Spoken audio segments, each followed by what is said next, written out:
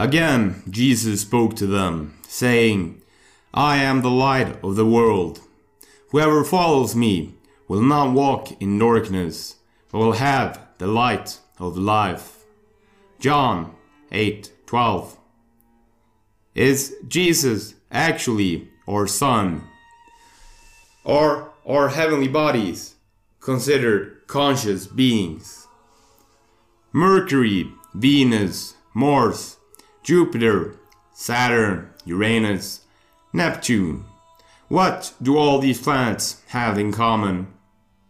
They are all named after Roman gods or goddesses. Even the Earth itself is named after the goddess Gaia. This is no coincidence, if there even is such a thing. There is a reason the planets are named after gods. In ancient Egypt, they worshipped the sun as the god Ra. They saw the heavenly bodies as having a consciousness of their own. Each planet either being their gods or holding the frequency or energy that represents that god. Believers of astrology, which almost universally all our ancient ancestors were, point to the planets themselves as the creators of destinies. From the rise and fall of empires to the boons and toils of the lonely individual, our ancestors looked to the heavenly bodies as the controllers of faith, in a very real sense becoming their gods, their rulers and lords. Who is the Lord of Lords, King of Kings? Well, what do all the planets orbit around? The sun. God is omnipresent. Well, what can be everywhere at all time? Well, light, of course. The speed of light is often called the speed limit of the universe. Let us look at the connection between Jesus and our Son. Jesus' crucifixion is honored on Good Friday and his resurrection on Easter Sunday, the day of the sun. He supposedly died on December 21st and rose 3 days later on the 24th, matching up with the pagan tradition of the solar solstice, where the sun stays in approximately the same position for 3 days before starting its rise or rebirth on the 24th, signifying the beginning of spring and the new year. In the Transfiguration, Matthew 17:1-9, Mark 9:2-8, and Luke 9:28-36, Jesus takes Peter and the 2 other apostles upon an unnamed mountain, where, quote, he was transfigured before them, and his face shone like the sun, his clothes becoming a dazzling white. A bright cloud appears around them, and a voice from the cloud says, This is my Son, the Beloved. With him I am well pleased. Listen to him. Matthew 17:1-9. Malachi 4:2. But for you, whoever revere my name, the Son of Righteousness will rise with healing in its rays, and you will go out and frolic like well-fed calves. When exploring this highly controversial topic, we have to look at the story of Jesus, born of a virgin, visited by 3 men, most likely the 3 stars of Orion's belt, also known as the 3 kings.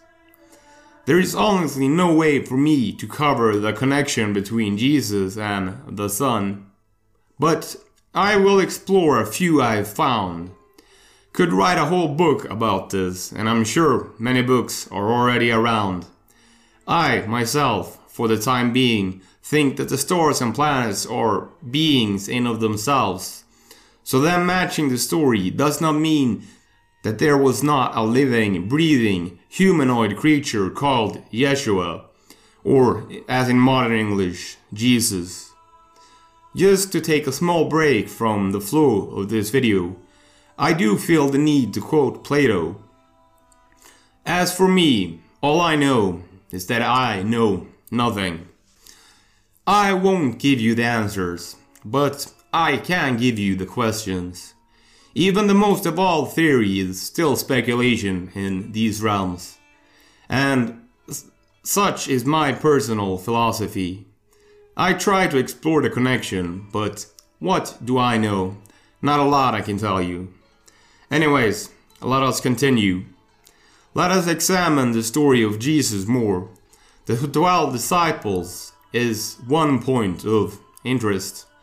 The Son of God has 12 disciples, or 12 followers. Well, what does the Son have? 12 zodiac signs, each matching up with the different ages. The ages of Pisces, or the fish, being the age Jesus was born into. Sinai, with the law marked the translation from the age of Taurus, the golden calf, to the age of Aries, and found the Israelites worshipping Taurus like the Egyptians. When the disciples asked Jesus when he would be returning, he replied, quote, "As you enter the city, a man carrying a jar of water will meet you. Follow him into the house that he enters." Luke 22:10. Men did not carry water at that time. It was considered a woman's job. A man carrying a jar of water. Well, that's Aquarius, and that's the house of Aquarius. The age of Aquarius is approaching. A symbol as the goatfish, and a scepter with ram's head. Jesus was born under the zodiac sign of Aries, also known as the ram. Enki's symbols are the goat and the fish. He is also connected to the serpent. Here he can be seen above a lamb, or perhaps a bull, holding a phoenix in his hand, with fishes diving out of the water around him. Jesus is also associated with the fish, the phoenix symbolizing rebirth and the lamb sacrifice. Lamb of God is a title for Jesus that appears in the Gospel of John. It appears at John 1:29, where John the Baptist sees Jesus and exclaims, "Behold the Lamb of God, who takes away the sin of the world." Not even having finished this script, I can already tell you that I would never be able to cover all of this in one simple video. If you want a follow-up on the subject, please let me know. If I do my research correctly, I'm sure this could be a 10-part video just exploring this subject in depth. In the Gospel of Luke, the angel Gabriel proclaims, "Behold, you will conceive in your womb and bear a son, and you shall name him Jesus. He will be great and will be called the Son of the Most High. And the Lord God will give him the throne of David his father, and he will rule over the house of Jacob forever, and of his kingdom there will be no end." In the book of Revelation, it declares that the Lamb is the King of Kings and the Lord of Lords. So, what do you think? Is the Messiah connected to the Son?